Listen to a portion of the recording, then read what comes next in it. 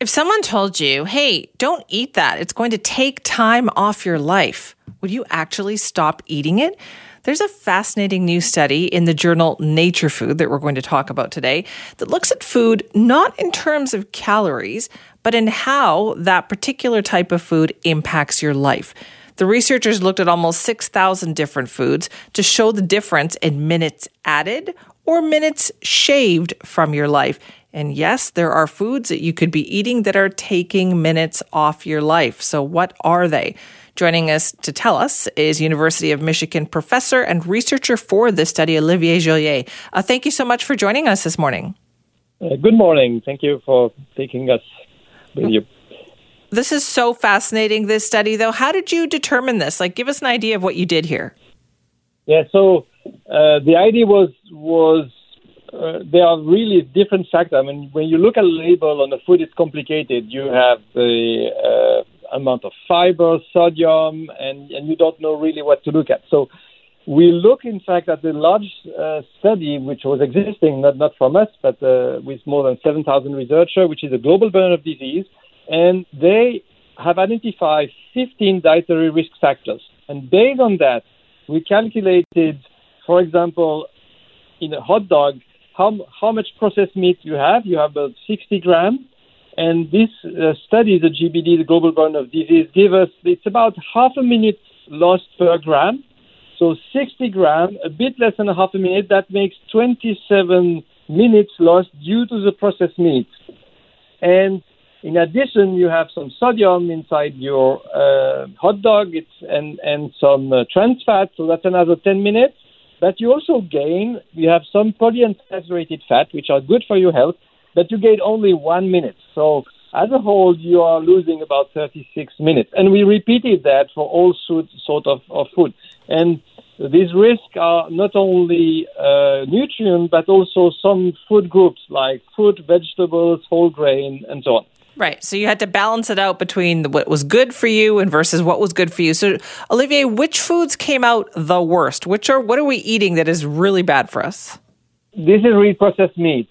And that's due to the content of nitrites in them or other additives, which might be carcinogen. So that was the worst for the health. For the environment, because we also look not only at our health, but the health of our climate, and which is also affecting humans on the long term. Then beef, who is really the highest. Beef is twice higher for carbon footprint, 4 kilo CO2 per kilo beef to produce it, and it's twice higher than lamb and pork, and 4 times or even more higher than dairy products or poultry products. Wow. Okay. I know the one that's getting all the headlines, though, is the hot dog, right?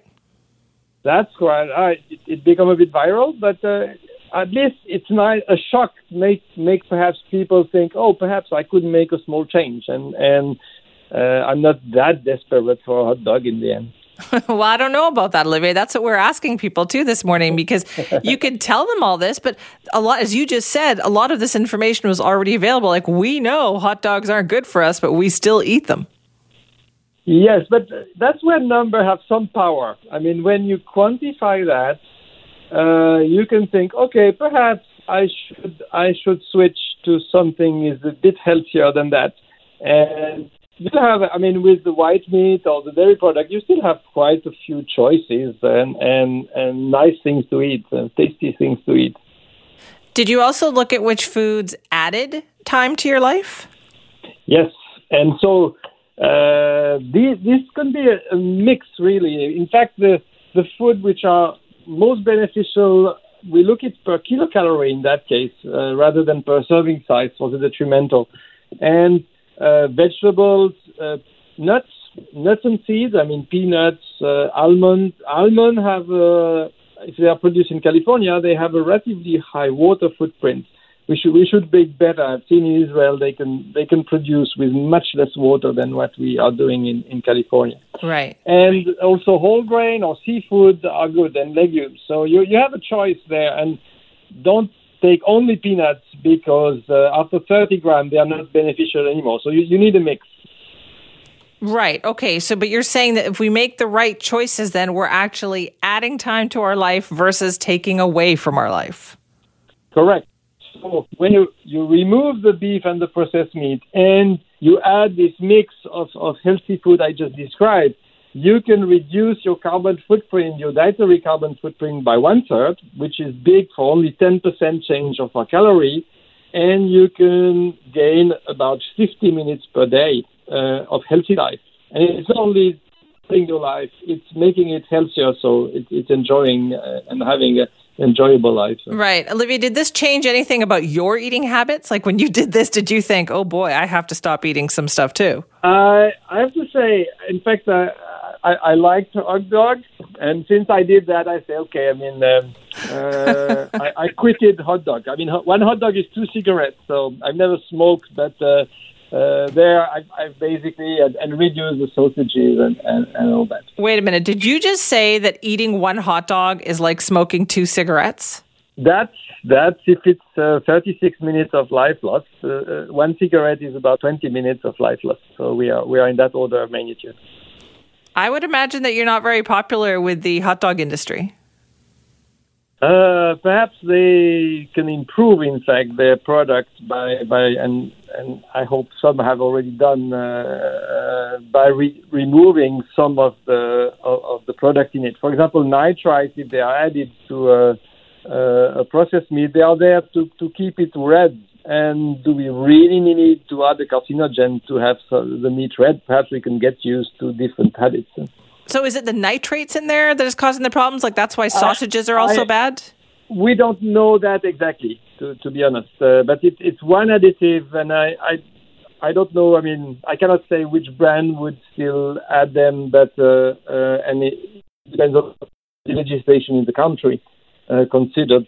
Might change that. But that was one example of additive. But the sort of epidemiological study where they were added processed meats and looking people eating one more serving of processed meat, so they didn't look at hot dog themselves. I mean, it was that's where they look at this risk factor, and we don't know exactly why in there. So in the future, we hope to get better data to know, for example, if a banana is not as good as an apple or something like that. We don't have this resolution yet in the data. Right. So hopefully we get better data. Well, then we're going to have you back on when you get that. Olivier, thank you so much for your time. All right, time for us to check in with Vaughn Palmer from the Vancouver Sun this morning. As we come to the end of summer, Vaughn, I have a feeling that this did not go the way anybody in the government thought it might go. No, I think you're quite right about that, Simi. And in fact, it's interesting to go back and read the kind of things that Dr. Bonnie Henry and Adrian Dix and John Horgan were saying at the beginning of summer, which tells you they didn't expect this. Horgan was very excited about moving to Phase 3 of the restart and looking forward to Phase 4 starting Labor Day. Dr. Henry said she was opposed to vaccine passports. In fact, even at the beginning of this month, she was saying that, oh, no, we're absolutely on track for Phase 4. She discounted the need for masks right up to the moment she told us to start wearing them again. So, yeah, I think you've seen a government in denial all summer. And with the result, that the fourth wave is sweeping over us. If they'd taken stronger steps and delivered stronger messages at the beginning of the summer, who knows where we'd be today, but certainly we're not where they wanted to be, and you can see that in the numbers. Yeah, what do you think happened? I know I was away last week, but I was following along with the news, and I mean, the week before when you and I were talking, we knew what Dr. Bonnie Henry was dead set against, and then it all changed. Yeah, well, I think a couple of things. I mean, first of all, the general observation is, go back to this time last year, John Horgan was so sure that everything was fine that he was scheming to call a snap election, even as the second wave was starting to build. Dr. Henry would say later she wished she'd followed her spidey sense and brought in restrictions sooner during the second wave, but the postmortem shows she didn't. We started the year with everyone in denial about a third wave. So the whole pattern of the BC government handling of this has been, to me, premature victory laps, not nearly enough attention to the next wave that was coming. We still have some very good results, so it's a mixed report, but I think the general trend has been to underestimate, to take premature victory laps. The other thing I think that happened, and with the passage of time it may become more apparent, but I think a real critical moment in the whole government regulatory scheme around the pandemic was the explosion of outrage on Twitter when Dr. Henry herself was posted on social media without a mask, doing selfies with her fan club at the BC Lions game. I have to think that if that with better advice in government, she wouldn't have gone to that event at all, and she certainly wouldn't have delivered the wrong optics by not wearing a mask. So, I think it's been a learning experience. I'm gratified, and I think it's encouraging that they're now taking a tougher line. John Horgan is back.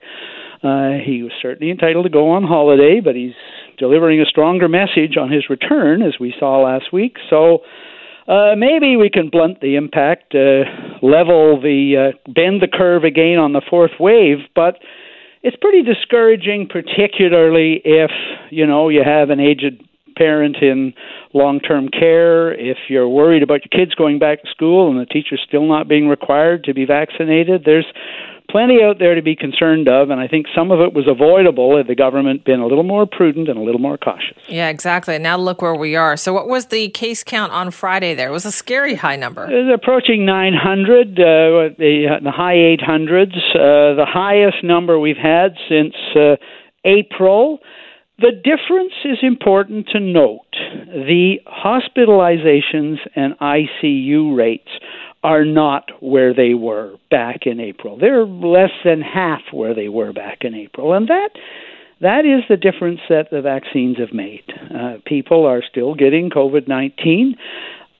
A small percentage of the total number of British Columbians who were vaccinated are still adding to the case count too, although nothing like what we see among the unvaccinated. But yes, we are concerned about the case count, but the hospitalizations, the ICU numbers are much lower because even if people are getting COVID-19, it's a milder case for most of them. That still hasn't prevented some sectors of the healthcare system from again being stressed. I know you've been following, NW has been reporting on the trouble in Royal Inland Hospital in Kamloops. There's a bunch of local circumstances there, but the end result is, and we're hearing it from nurses again and healthcare workers again. Man, they've been fighting this thing for 18 months. Is it surprising that some of them are feeling burnout and overworked? Yeah, exactly. That's what I was wondering too, is, okay, but what does that mean for where we are headed? We've got all these new regulations. Now, what have you seen, Vaughn, in terms of people responding? I was at the mall on Friday, and it was amazing to me how quickly everybody had put their masks back on. Yeah, you're right. And we've seen there's two indicators here that indicate that British Columbians are ready for this stuff, right? We're not, most of us, hey, we've had enough of the damn thing, right? But we're ready for restrictions if that's what it would take. Yes, masking is way up. I heard a report from BC Ferries said, people are putting masks on again. And that's great. Even walking around outdoors, I'm seeing more masks. The other thing, of course, also reported and also was an intended effect of all these warnings is we've seen a spike in vaccinations. People are signing up to get vaccinated. They've been meaning to do it all along. Our discussion around vaccination has tended to focus on this tiny minority of anti-vaxxers. But really, we've been told this again and again. The number one reason why people haven't gotten vaccinated yet is they just haven't gotten around to it, and it wasn't all that convenient. So, the mild incentives they're offering, or disincentives if you want, the sticks instead of the carrots, have produced much better numbers on the vaccination front. That was the government's intention. Again, had they pushed a little harder at the beginning of the summer, I think the rate of vaccination would be even higher than it is today. Okay, so what are we expecting to hear from this Adrian Dix press conference today? So it's an interesting press conference. Dr. Bonnie Henry won't be there, and we haven't been told why, but who will be there are healthcare representatives of the healthcare unions. It is said to be a press conference, 2:00, on the benefits for people working in acute care. So we have seen a vaccination plan for long-term care. There's a deadline, October the 12th. Get vaccinated. all of that. There's incentives and disincentives there to get vaccinated. When asked about, well, what about the rest of the healthcare system, we were told last week we're working on it. So I'm guessing we're going to get an initial look at that. Since the unions are there, or union reps are there, and they're talking about benefits for workers in acute care, I don't think it's going to be sticks. I don't think it's going to be you have to get vaccinated. I think more it's this is the last push of incentives to get it done, to deal with burnout, to deal with all that. But we'll see. All right, we will see. Thank you for that, Vaughn. Bye-bye, Simi. Well, the fire season for 2021 is going to go into the books as a bad one. It's on par with years like 2017 and 2018. And in terms of acres burned, it sounds like this year is actually going to come in third, right behind those two record-breaking years. The season started early. It has raged all summer. We've had stories of ash raining from the sky, dark orange skies in the daytime. And as of this morning, there are still 233 approximately wildfires burning across the province. So how do we try and mitigate the wildfire threat in the years ahead? What do we need to do to manage, maybe even prevent them from taking hold? Joining us now for more on this is Lori Daniels, Professor of Forestry at UBC. Lori, thank you for being with us. It's nice to be talking to you again. Yeah, is this the time to be talking about this, like for planning purposes? Season is not quite over yet. Well, the season's not quite over, as you just said. In fact, one new ignition, again, just outside of Penticton, very visible from the Okanagan near Skaha Creek, and still expanding. It was at 100 hectares yesterday afternoon when the wind picked up, and lots of smoke coming up from that fire, just one more very visible fire to remind us how important that prevention piece is to make sure that none of us are making errors that could start a fire. So is the work being done right now then to start thinking about how do we prevent this from happening again? Yeah, I think these options around how to be preventative, how to be proactive and be prepared for fire seasons, this is our new reality. We need to be doing this 24/7, 365, days of the year. So it's going to have to become part of the way that we coexist with wildfire. It's not going away. We've experienced over the last 5 years, 3 out of the last 5 years are the biggest fire seasons on record.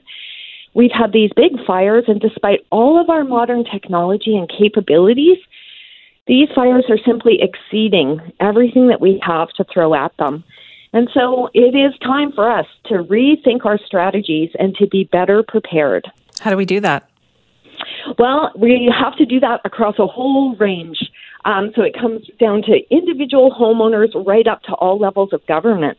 So for individual homeowners, all of us who live in fire-prone environments, whether we're talking about the Lower Mainland, near our urban parks, or anywhere near North Shore Mountains, we should all be thinking about fire-smarting our homes. So there's a first step, is to become better aware about how fire might affect our communities and our homes, and to think about ways that we as individuals can be prepared. And obviously, this is incredibly important in the interior dry parts of the province. But I think it's also important here in the Lower Mainland and on Vancouver Island, where we sometimes forget because we live in a coastal temperate rainforest. It's so wet in the winter, but we are highly fire prone in the summer as well. So making sure that our yards are clear of burnable debris, that we've not got any leaves and other burnable material caught in our gutters and roofs. If a fire starts, it's often from sparks off of the fire. You were describing the ash raining down. Well, it can also be sparks and burning embers coming off of a fire, landing on the roof of a house. And if there's burnable debris there, it's going to catch fire very quickly. So being aware of that and making sure that our homes have defensible space around them and that we've reduced our vulnerability to fire. So there's a first step that we as individuals can do. Right. I know that there's other places that there's communities that are doing this, right? There are some, I know we spoke to the mayor of one small community that they actually feel these kinds of measures in their Fire Smart program helped save homes. Absolutely. So a really great example would be Logan Lake. So if we scale up, then the next is to be assessing the forests surrounding especially our rural communities in parts of British Columbia where they're surrounded by forests right up to backyards. And so looking at those forests and assessing how dense is the forest, how much burnable debris is down on the ground, and then mitigating that, actively managing our forests to reduce the amount of burnable debris that could cause or could contribute to a fire. So we see that. Anybody who's been up to Whistler might have seen the signs and seen the active management in and around the community of Whistler. And I mentioned Logan Lake, and in particular, because fire burned right up to the edge of Logan Lake this summer. The Tremont Creek fire came right up to the edge of town, but they have done an excellent job of doing fuels mitigation in the forest surrounding their town, in their community forest, and that gave them the defensible space, combined with the fire-smart homes within the community, that although that fire burned within 10 meters, 30 feet of homes, they didn't lose any homes or structures. Right, so you said that we need to do more of that. To be effective. Absolutely, we need to do a lot more of that across our province. We've known since 2004, the big firestorm, if we look back through time, the one that affected Okanagan Mountain Park and the city of Kelowna, as well as Barrie or Maclure, were so badly affected in 2003. We have known since then that there is about 650,000 hectares of forests around our province that surround communities that need that proactive fuels management. We haven't addressed all of those needs yet. We need to pick up the pace, and we need to make sure that our communities throughout the province are fire smart and have those proactive measures for wildland-urban interface treatments to reduce the fuels around those communities. Right. So what would you tell the provincial government here, Lori? What should they get on right away? No more tinkering. We have been talking about the need for transformative change since 2004, and so far we're not moving fast enough. We need the infusion of funding, we need to build the capacity in our communities, and we need to get on this problem. So we need those proactive measures, and it's going to also mean scaling up and rethinking how we're managing the forests on the broader landscape as well.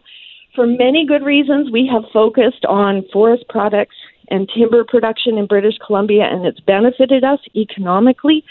But there's some unintended consequences, and some of that has been to reduce the resilience of our forests to climate change and to wildfire. And we need to change that process. It's going to mean a little bit of compromise. We won't make as much economic gain or as much money from some of our forests over the next few years, but it will give us a long-term sustainable forest industry and more resilience, safer communities when they think about fire and wildfire. Well, Lori, thanks so much for talking to us about it this morning. We are about a week away now from the start of the school year, a school year that isn't going to look like what we thought it was even a few weeks ago. We know now there are some rules that will be put in place, but is it going to be enough to provide comfort to teachers who are heading back to those classrooms? Well, joining us now is Terry Moring, president of the BC Teachers Federation. Thank you for being with us. Good morning, Simi. Thanks for having me. We know there have been some, new policies, procedures put in place a week ago. How are teachers feeling about that? Well, it still doesn't seem proportional to what's going on in education right now. So, in other words, we've never been in schools with the Delta variant accounting for so many of the cases of COVID-19 in BC, between 97 and 100%. And what we're seeing in other jurisdictions is concerning. We're also seeing case counts 3 times what they were last August. So to go into the school year with actually fewer precautions isn't making a lot of sense. And certainly the exclusion of kindergarten to grade 3 from the mask policy there's never been a good rationale for that. And so I think it's just not making sense to people. Last year the argument was that young children didn't transmit the virus as readily as adults. But we're seeing that's different with the Delta variant. And so I think that's the part that people are wondering, why aren't these safety measures sort of proportional to what we're seeing in terms of the Delta variant. Do you know how many teachers are vaccinated? I don't have a number of teachers vaccinated, but we're not seeing any vaccination hesitancy amongst teachers. Last school year was incredibly stressful, with teachers feeling like there just weren't enough tools in place to be safe. And we saw that when we fought for teachers to be prioritized as essential workers within the vaccine program, we really saw teachers flock to getting vaccinated. So, we are looking at it and believe that teachers are vaccinated at actually a very high rate. But the reality is the majority of our students are not eligible for vaccinations. So even with vaccines, and vaccines are incredibly important, and we encourage everyone to get vaccinated who isn't vaccinated already, we still need those safety measures in place because we'll have children that aren't vaccinated. Right, but how do you know you're not seeing any vaccine hesitancy among teachers if you're not keeping track, if you haven't asked teachers? Well, we have surveyed our teachers. We're surveyed 3 times last year. And certainly we get a lot of feedback from teachers, and we meet with local leaders weekly. And so we're just not seeing any sort of indication that teachers are vaccine hesitant. We're seeing the opposite. We're seeing teachers, posting on social media how excited they are about getting vaccinated, and that really has resonated throughout the whole system. And so we're just not seeing it.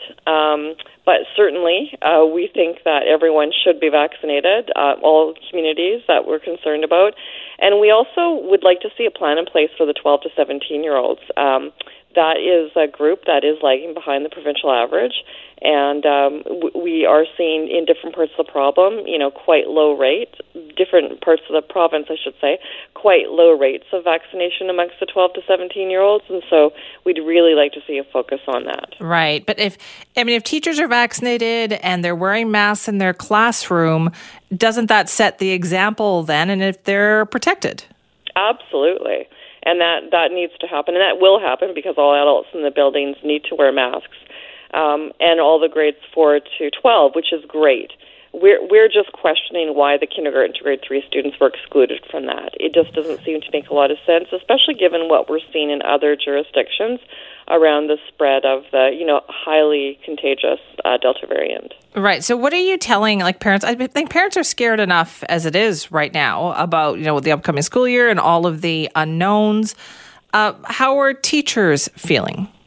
Well, teachers are concerned, and, the start of the school year is always an exciting time. Teachers are always happy to welcome new students and get to know them, and so, it's still an exciting time of year, but there is certainly a cloud, and what we were hoping for this year is that we wouldn't have to be pushing so hard for those safety measures to be in place, that they would be in place, especially after the year that we had last year. Right. But we made it through last year when every other jurisdiction didn't, the way BC did, having kids in classroom for the whole year. It wasn't ideal, but we did it, and we know that, if there was a problem, we dealt with it.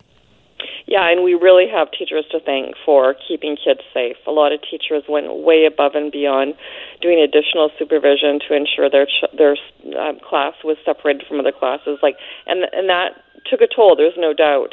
However, last year we didn't have the Delta variant so highly prevalent in our communities. We have this year, though, and we're seeing case counts far beyond what we saw last year. So what we're looking for is some additional tools that can be used in schools to keep kids safe. So we know that the province is working on ventilation systems. We're certainly hoping to have a report around ventilation systems prior to the start of the school year. We'd like to see the plan around opening clinics in schools for the 12 to 17-year-olds. They need to be specifically targeted. And we'd like to see masks extend to kindergarten. We think that's a really important measure. Okay, and is there going to be any update, though, on finding out about the vaccination levels of teachers? Even in some of these communities where vaccination rates overall in the communities are not high enough? Well, the province, we would like to see the province collecting more data on vaccination rates generally, and we'd like to see the release of timely data. So we don't have the ability to do that kind of analysis that the BC CDC does, and I know right now they're not tracking occupation-based vaccination rates, but that certainly is an area that, we would encourage them to do so. Right. So what is your message to your members then? Can the BCTF not say, listen, teachers, you need to be vaccinated?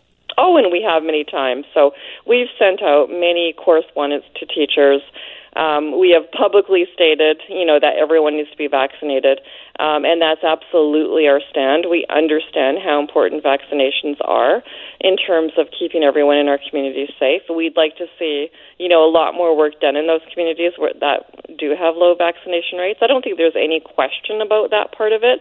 The reality is other measures also need to be in place. Vaccines aren't the only measure that can be used because under 11-year-old and under students don't have access to vaccines, so there has to be other measures in place as well. And we are seeing some concerning things in other jurisdictions that, while don't directly translate, should give us a window into what could be happening in BC schools in September. So we are absolutely asking all parents, especially of young children, to send them with masks and encourage them to wear them.